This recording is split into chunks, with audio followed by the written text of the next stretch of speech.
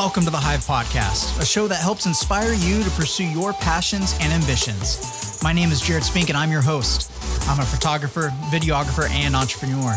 Join me as I sit down with other entrepreneurs and creators to learn more about their process, how they've built communities around their brands, and the experiences they've had along the way. I hope that these conversations inspire you to pursue your goals. You're listening to the Hive Podcast. Hey guys, welcome back to the Hive Podcast. It's a brand new year. It's 2022. And to start things off, we have a fantastic guest as always, but we're going to dive into drones. Everyone that knows me or has chatted with me on Instagram or Twitter, you know I love drones. So this week's guest is Eddie Nunes. What's up, Eddie? Hey, what's going on, Jared? Dude, thanks for coming on. So for everyone that doesn't know Eddie, Eddie is the co-host of Drone Brews with Ken on the original Dobo channel and just a drone lover. You've been flying drones for years. I was looking back at your YouTube channel and it looks like you've been posting stuff for about 3 to 4 years, you know, going back, and there was drone stuff all the way at the beginning when I was looking, man. So you've been doing drones for quite a long time, right? Yeah, it's interesting. Drones is what got me into the creative space, like particular cameras and just overall in this niche, if you will. So if you went back, you saw some of my terrible flying from my early days. We've all been there, man. We've all been there. It was all new to a lot of us, you know, when we first started, and it's kind of like, it's just a weird experience when you first fly a drone and you've never done it before. It looks easy. It really does. It looks easy, especially with GPS drones. I mean, they've gotten a lot better than they were 3 or 4 years ago. Yeah. But there's still skill involved, right? There's still, like, you got to know how to use those sticks, man. Yeah, like like the camera yaw, right? You like, if you look at my earlier videos, I'm probably breaking everyone's neck just by the panning, the aggressive panning. Yeah, I think it's every beginner's mistake is just those like jerky camera movements, just because you just don't know any better. You don't know to like go very slow on the sticks and the wheel and like just slow. Easy does it. Easy does it. So walk me through that. So everybody, this is Eddie. Eddie, hello. Hey. Say hello to everybody. Hello. Walk me through how you got into drones 3 or 4 years ago, because, you know, I'm trying to think, 3 or 4 years ago, it wasn't the beginning of drones, but it was the beginning of their popularity, like before it started getting oversaturated. Yeah. 3 to 4 years ago, you had the Phantom 2 or the Phantom 3, right? That famous white drone. And then you also had the 3DR Solo was out there. I'm not sure if you're familiar with that drone. And that was actually my very first drone, not because anything special about it, only because I walked into a Best Buy, I remember, and they had it on clearance. It was the drone, 2 extra batteries, a backpack, and a gimbal for your GoPro Hero 5 or 4, I believe, I forget. All for like about $350. And that was my first purchase and my first investment into the drone space. Man, that's cheap. Oh my word. That's getting the Mini 2 combo from Costco cheap right there. Like super cheap. And it didn't come with a camera, right? It was a GoPro. Yeah, you had to attach your GoPro to it. Oh. And those GoPros back then were just not good. I know. Yeah. And then, you know, the other alternative was to buy the Phantom, I believe it was like the Phantom 3. And the Phantom 3 standard was starting at around $1,000. And since it was my first drone, I said, let me go cheaper. And then that was like an ultimate kit, right? A backpack, an extra battery, a gimbal for your GoPro. I'm like, this is the way to go. And so, man, 4 years ago, we're looking at, I mean, it's 2022 now when this episode's live. So 2000, is that 2018? 2018. 2018. Okay. Where was the Part 107 at that point? Because I think, you know what, I took my Part 107 in 2018. So it was already established. It was already going pretty strong. Did you immediately, when you got into drones, get your Part 107? When did that start coming into play? And for those of you listening that aren't familiar with Part 107 is the license you have to get from the FAA as a drone pilot if you want to do any sort of drone photography, drone videos, and make money doing it. Even if it's exchanged for goods, even if you're just trading good, you're supposed to get your Part 107. So, did you do that right off the bat, or did that come later on? No, not at all. I mean, typical consumer, I bought this drone and I started flying. I didn't even know that the FAA has some sort of oversight into drones. Yeah. Or that you have to register your drone Correct. Yeah. for Yeah. $5? None of that. None of that. I registered my drone when the Mavic Pro came out because that was my next upgrade. Okay. So once I got the Mavic Pro, I started becoming more involved as well with the local drone community here in New York. And that's when I started learning like, hey, there is regulation, there is an FAA, you do have to register your drone. But all that time prior, I mean, I had no idea as a consumer. I wasn't so involved, you know? So what was the first drone after that? Was you said the Phantom 2 is the one you got, or was it the 3? No, my first drone was the 3DR Solo, and then after The that, 3DR Solo. yeah, then after that, my next upgrade was the Mavic Pro. The Mavic Pro. So how different was that from your first drone when you first got it? Was it just like a night and day difference to you? Oh yeah, totally night and day difference. I mean, just the portability of the Mavic Pro, right? It's so small and compact. You can fold it into your bag. And then the transmission system was a game changer because the 3DR Solo was a Wi-Fi based drone, and I can only go up, to a certain point, especially living in New York where we have so much radio interference. It's kind of like the Spark is too now, right? Yeah. It's all just Wi-Fi. Horrible. Guys, do not get a Wi-Fi drone. No. Spend a little extra money and get something that does not like communicate through Wi-Fi. I mean, yeah, it's not worth it nowadays. I don't even think there's any Wi-Fi drones besides the Amazon toy grade drones out there. Good. I mean, the Mavic Mini is coming with OcuSync, which is crazy. But that was a total game changer. Just the ability to go further from you, and just the signal strength back to your radio, and the portability overall was a game changer. Yeah, I mean, your drone's only as good as it can communicate to the controller. Like, there's a couple of things that make a good drone, and the camera is not one of them. Like, the camera's it's up there, right? You want to get a good image, but drone stuff is cool to begin with. So, like, you can sacrifice a little bit of quality. I mean, nowadays, not really, because everything's so good, so it all looks good. But back then, you could sacrifice a little quality. But if you couldn't have a good transmission and you didn't have good battery life, like what? Yeah, it's no good. Yeah, it's no good. Exactly. So what was it about drones that got you hooked and into the creative space? Like when you got your drone, like what was it that just got those creative juices rolling? Well, I started traveling more. I started going to new destinations, whether besides like family vacations, right, where you want to capture those memories, like even locally, like traveling to different parts of New York, uh, visiting the surrounding states and all those scenic locations. And I started to capture it with my drone. I said, I want to start sharing this footage because for me, I thought it was like, it was impressive. It was eye opening, just the ability to capture certain things from an aerial perspective where you're not using a helicopter. That to me was an immersive experience that I wanted to start sharing. So that's what really opened the doors to YouTube, where I started sharing my content. And then that also opened the doors for me into the creative space as well, where I got my first camera. So where are you at now in your creative journey? Let's fast forward 3-4 years and talk about where you're at now in the drone community. Are you doing work with your drones? So I think to answer your question, then we'll get to the meat of your question. Where am I now? I am a gear and drone hoarder. Right? I have All of so us, man. yeah, All of us. I have so much crap.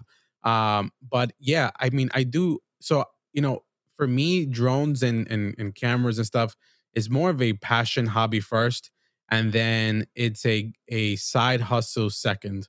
So I Okay. do, yeah, I do. I have it. I don't advertise that I do any commercial work, but I have done several commercial work that I've done through referrals, friends and family, and all that money that I earn from any commercial work goes right into a pot, either to buy more gear or family vacations. That's strictly what I do with that kind of money. Yeah, that's awesome. And for you guys listening or watching, if you're hearing my my alerts go off from getting emails through Apple, I don't know what's up. I put do not disturb on, and they're still coming through. So sorry about the dings if they're actually coming through on the recording and you're hearing them. I hope not, but I guess we'll see. Well, that's cool. I think that's how a lot of people start off. Is it's a side hustle, and that's how I started off too. I mean, I had a full-time job, and I got into the creative space and loved it, and then wanted to start to make money doing creative things, so I could hoard more gear and buy more gear. And that's where getting the Part 107 came into play, and being able to charge for doing drone work. What kind of drone work are you doing on the side occasionally? So what I've been specializing in is the commercial the commercial aspect of New York City. So like restaurants, businesses, Yeah. coffee shops, lounges, some nightlife, bars that you can visit that's outdoors here in the summer. So I've been specializing in that area in terms of making overall videos, and then I use a drone to incorporate, the aerial aspect of that location that I'm trying to showcase. Okay. Yeah. I mean, that makes perfect sense. And it's still so unique, even though it is very saturated. It's still so unique that businesses want to be able to invest in that and get just a different perspective of their business and what they do. And I mean, that's only one aspect of many, many avenues you can go down with a drone. Let's transition a little bit, because as you've grown as a drone pilot and you've gotten more involved in the drone community, you are now the co-host of Drone Brews with Ken. Ken's a great guy. He's been on the show, as well as his past co-host, Paul. Paul's off doing his own thing with Kyle Watts. Also, I mean, all these guys have been guests on the show. Yeah. Kyle and Paul are doing the Alpha Shot, which is kind of like a Sony-focused live stream, and now you're the co-host of Drone Brews. How did you meet Ken, and how did you get involved in Drone Brews? So I met Ken, I want to say about 2 to 3 years ago, at a New York City drone meetup. So we had a meetup where we we're gathering around certain key locations, landmarks around New York City, and we were going to film it. And Ken was actually up here up north visiting Billy Kyle. And I was friends with Billy Kyle for, as soon as I started getting into the drone space, because I leveraged his YouTube channel to kind of learn more about drones. And we quickly just started networking, and we became good friends. So when Ken came up here, that was also the same weekend that we were hosting these meetups, when we were going to different parts of New Jersey and New York, just capturing aerial views of the city. And me and Ken just networked then and there, and we kicked it off right. And then Ken started to invest more and more time into the YouTube space and become more of a creator, less as a hobbyist, or less for fun and passion, if you will. And I just followed his journey, and we've been great friends ever since. He's helped me so much in my process and my journey as well, with tips, advice, always providing constructive feedback as well, so I can get better. And, whenever Ken is such a great guy that whenever I needed something and he had an extra of, whether it was a drone battery, because Mavic Pro, I only had one, and he knows that I wanted more time, and he had extra, he was able to ship me that, without even me asking, just because he wanted to help. That's awesome. Yeah. I mean, he is such a supportive guy. There's no way I would have got the Mavic 3 when I did if it wasn't for him. So if he's listening, thank you. And then also you mentioned Billy Kyle, who's also been on the show. This is great. Everybody's been on the show. Big shout out to Billy. We're recording this. I mean, it's when you're listening to it, it's 2022. It's the new year. But it's currently actually December 21st for Eddie and I. And Billy was a big shout out to Billy, because he got interviewed on Bloomberg about drones. Like, that's huge. Yeah, dude. Yeah. If you're listening, Billy, you made it. If people ask, when do you know you made it? You made it when you got interviewed on Bloomberg. That's great. He reached 100K subscribers like a month or two ago. So that's also a big accomplishment. That's huge. So shout out to Billy if he's listening. So you got involved in Drone Brews. How do you like live streaming, man? How is that being a co-host on a weekly live stream about drones? It's fun. I mean, it's a full-time job. I didn't realize the amount of effort that goes into a live stream, A because ton. you're having a conversation with, your other host. In this case, it's Ken, and then you have to monitor the chat and also interact with your participants in the chat and making sure that you're giving them the attention while sticking through to your agenda, right? Because every live stream has some sort of topic, and we have an agenda that we build behind the scenes of certain key points that we want to hit. And we want to, be considerate of that 1 hour as well. We don't want to go off on a tangent. So it's hard just to manage your time, interact with each other, and then interact with the live chat as well. But it's fun. So if anybody, yeah, it's a lot of fun going live. It's a lot of fun. It's its own beast for sure, especially managing the chat.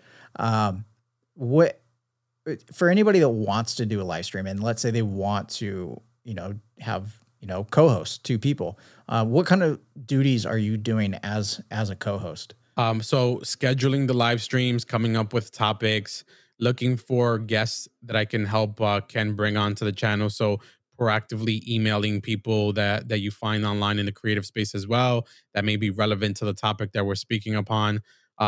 Looking online, right? So interacting with people online, finding out what are some trends in the drone space.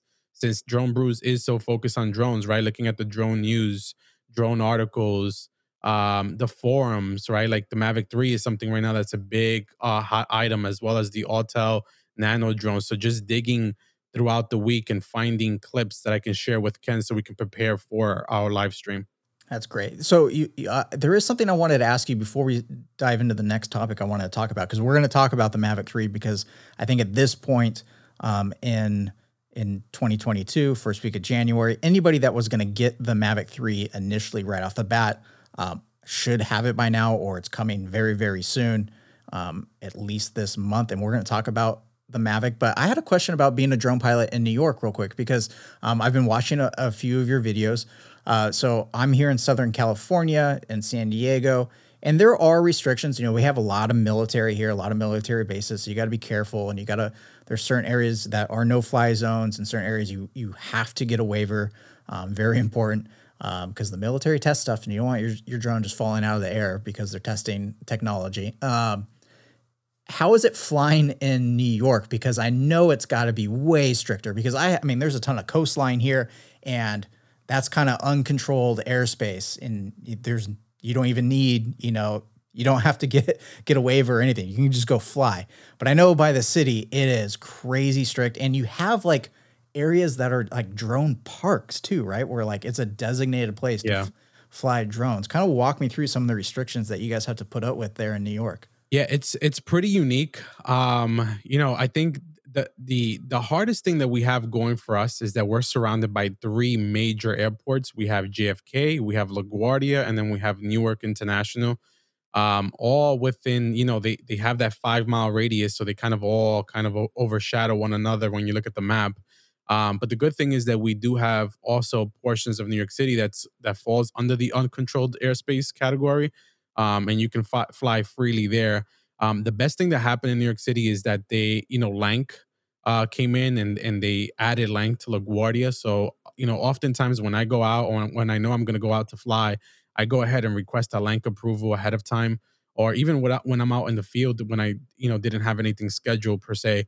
It's very easy. It's fast to do. You go right on the app, right? There's several apps that you can use, and you can request that authorization. The most difficult part for us is two things I want to say.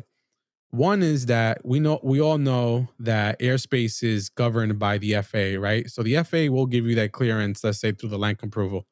However, New York City has this very, very old, outdated ordinance law, which states that you cannot take off or land any aircraft within the 5 boroughs of New York City unless it's at a heliport or an airport. And unfortunately, drones are considered an aircraft under this ordinance law. So, that being said, you may have the approval from the FAA through Lang to fly in open airspace. But if you have any sort of interaction with local law enforcement, such as NYPD, they may give you a hard time because of that local ordinance. And we've seen guys here that have gotten, they've, none of them have ever gotten arrested. However, they've gotten their drone taken away and confiscated, and they've given a court appearance ticket to show up at court and go through a hearing. Fortunately, once this case gets in front of a judge, they look at it and they just throw it away and they get their property back. It's never been through a trial. In fact, last year during the height of COVID, we had and don't quote me on this, it was either a Wall Street journalist or a New York Times journalist, one of them two. He went and flew his drone. He was Part 107 licensed, and he flew his drone over to a little portion of New York City called Hart Island, and that's where they were burying bodies, unclaimed bodies that people that passed away during COVID. Yeah, And unfortunately, he got a lot of heat for that. And while he was flying, NYPD did confiscate his drone, I mean, and he had to go to court as well for that. And fortunately, I think fortunately for everybody in this space, his case was also thrown out, which it's kind of a bogus law to have. I think it was signed in the early 60s, so like the millionaires and the rich and the affluent couldn't have private heliports on top of their buildings here in Manhattan. So that was the purpose of that. But they've been using that to kind of like single out, drone operators as drones are getting more and more popular. So that's something that you have to worry about, that you may have to have an interaction with law enforcement. That's one downside. The other downside is if you're flying DJI, almost everywhere in New York City, you have a ceiling cap of 300 or 400 feet, right? Depending on the location that you're at. And we can't clear buildings because all our buildings are way over 400 feet. So you just have to be cognizant of where you're flying. Because if you lose signal, that's not a good day for you because your drone is not going to clear it. And you may not get the shot that you're looking for because your drone physically won't be able to fly higher than 400 feet. yeah. That's interesting. It's I find it fascinating, all the different laws and everything that different drone pilots are having to deal with across the country. And I mean, there's a reason the FAA governs airspace, and it's because we don't want different counties and different states having multiple different laws. And when you cross over this imaginary line in the air, that all of a sudden everything changes. So it's governed by the FAA. It's one flat rule across the board, across all U.S. airspace. Yeah. But we are dealing with very interesting laws that cities are trying to do.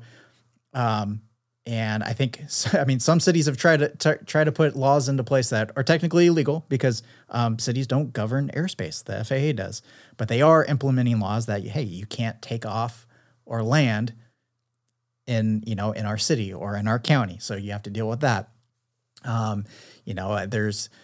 There's laws that here locally that certain beach cities are trying to implement, that you can't fly a drone over the beach. Well, I mean, they can't say that because they don't govern the airspace, but they can say that you can't take off and land on the beach, and so you can only be so far from your drone to keep it in sight. So it's getting interesting. Hopefully it gets figured out over the next couple of years. And I know there are a lot of people, especially there's a handful of lawyers that really have our backs and are fighting for us to make sure that we have the rights that we can to be able to operate and fly.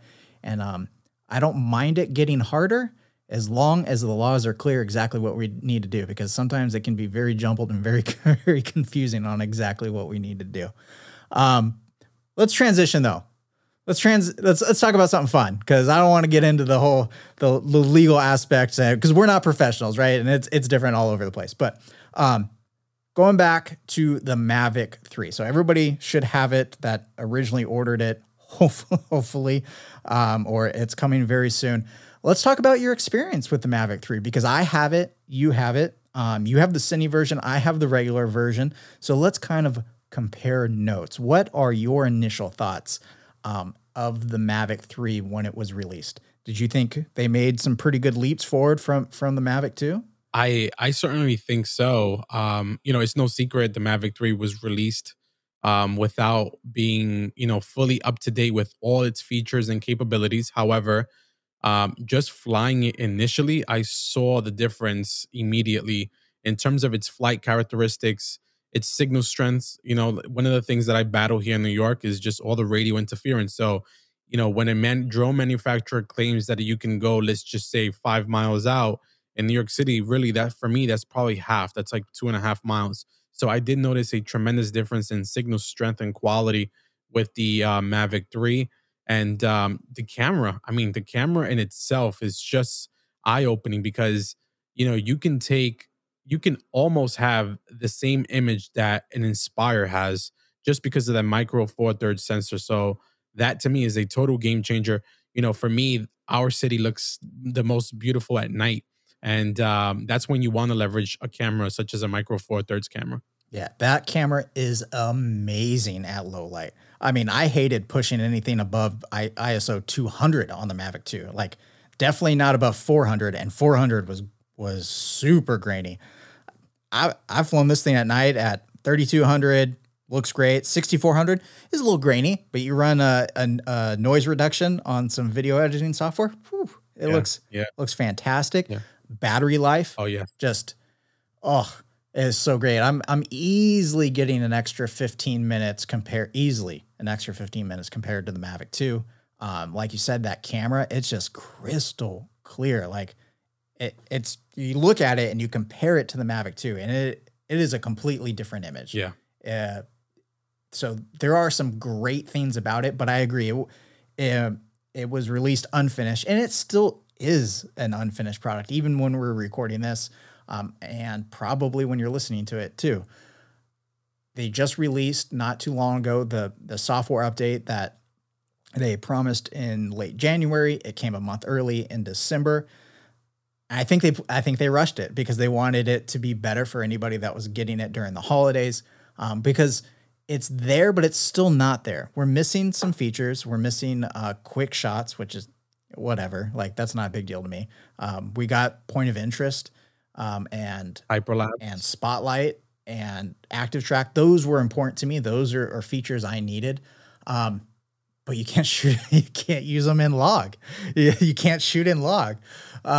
Luckily, the image out of the Mavic 3 straight out with that House of Black color. I posted this on Twitter yesterday, just a screen capture of a straight out of camera image from a video I was working on for a client. And it looks great. Looks awesome. Very just, yeah. You adjust the midtones a little bit and I add a little saturation, just a little bit. It's a great looking image. So it's not the end of the world that you can't shoot log in active track. You just probably shouldn't shoot anything in log if you're going to use that feature, so you can match it super, super easy. Right. Yeah. And the Mavic 3 does have some opportunities in my books. One of the things that I generally miss is, the LUT preview, the log preview, right? So it's missing. Yeah. So the first time I went and shot the Mavic 3 in a flat color profile, I overexposed by one stop. So when I got home and I tried to bring that back to a Rec 709, I had the most difficult time, and I was getting some sort of color shifting and tint shift because of how flat that was. Yeah. So LUT, you can't have a LUT preview, and that can be difficult because the log in the Mavic 3 is way different than the log in the Mavic 2. It's much, much flatter, which isn't bad. That's actually really good because it's more of a blank canvas. It's more, you can push and pull that image a lot more when it's flatter and do a lot more tweaking and get it very unique depending on your needs. But not being able to have a preview of just a basic Rec 709 LUT can be pretty difficult. You just need to know based on your editing style how much you need to overexpose. You had a hard time with a stop. I usually have to go about a stop to a stop and a half just based on some of the brighter edits I do for real estate. But overall, my experience with it is it's a great drone. A lot of people were complaining, but I like it. I think my biggest hiccup with it was getting used to the Fly app. I was so used to the Go 4, and it's all I've ever known is the Go 4 app.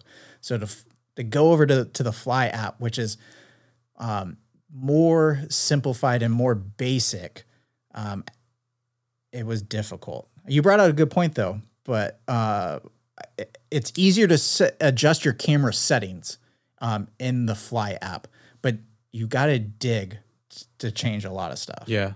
The Fly app is not as bad as I thought it would be. However, I just don't agree for DJI to have the Mavic 3 running on the Fly app when the Fly app was originally introduced for a Mavic Mini. There should be some sort of separation there. You're calling this your prosumer drone, well then give us a prosumer application for it. Yeah. I understand where they're coming from, right? They want to get everything on one app, right? Like it's got to be way more work to have multiple apps for different drones. Like, let's have one app. But that app should change based on the drone you're flying, I think. Like, if it can connect and sense that, like, okay, I'm getting ready to fly the Mavic 3 and not a mini or whatever, like it should unlock or open different features than any other drone and make it a little easier and better to fly. Because that, to me, the Mavic 3 out of the box does need some tweaking, because I think switching over to cine mode, which used to be tripod mode if you're used to the Mavic 2, switching over to cine mode just kind of slows everything down. It's too slow. It's too slow. That needs to be sped up. And the normal is too fast. So that needs to be slowed down. I mean, that's just my opinion. Yeah. That's my opinion. Yeah. Have you experienced when you're trying to land the drone that it's crazy jerky when you're trying to get close and land it? I've noticed with mine, and maybe it's just mine. I've heard Drone Supremacy kind of mention this, that when you're trying to land it and you're trying to just do minor little tweaks to get it where you need, the thing just, like, I try to push right a little bit and it just jerks like crazy. Have you had that? No, I'm not seeing that in mine.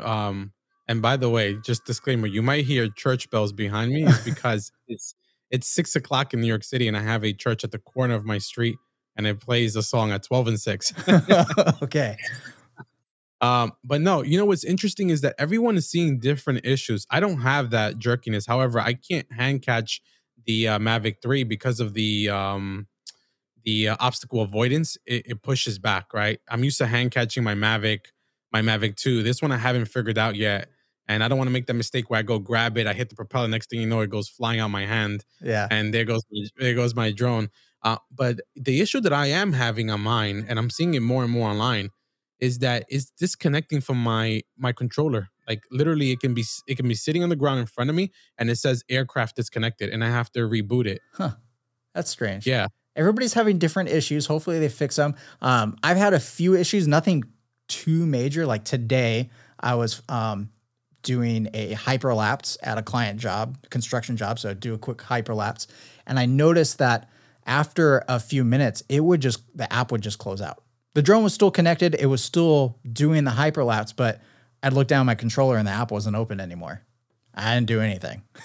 So I had to open it up. I haven't had the horizon issue like some people have had, at least not that I've noticed. What I have noticed, which was pretty crazy, is I think I was in cine mode and I was flying backwards, just kind of pulling away.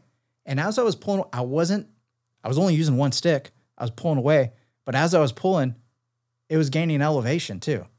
Like, oh wow, slowly but surely gaining elevation. And it wasn't windy, it wasn't crazy. So that was kind of weird. I'm like, why is it going up? I'm not trying to gain altitude. I'm not even using that stick. What's going on here? So that's been a little crazy. How are you liking ProRes? Do you see a difference between ProRes and not shooting ProRes? No, not at all, actually. If I had to go back and repurchase the Mavic 3, I wouldn't buy the Cine version. The only reason why I went for Cine was because I wanted the RC, the smart controller. And I didn't want to buy it separately because then I'm only a few $100s shy of getting the Cine. Yeah, like $700 difference, right? Yeah, if I'm gonna spend $4,000 on a drone, let me just spend the whole $5,000 and get the complete bundle, the top of the line, how DJI calls it. But absolutely no difference in H.264, H.265 compared to ProRes.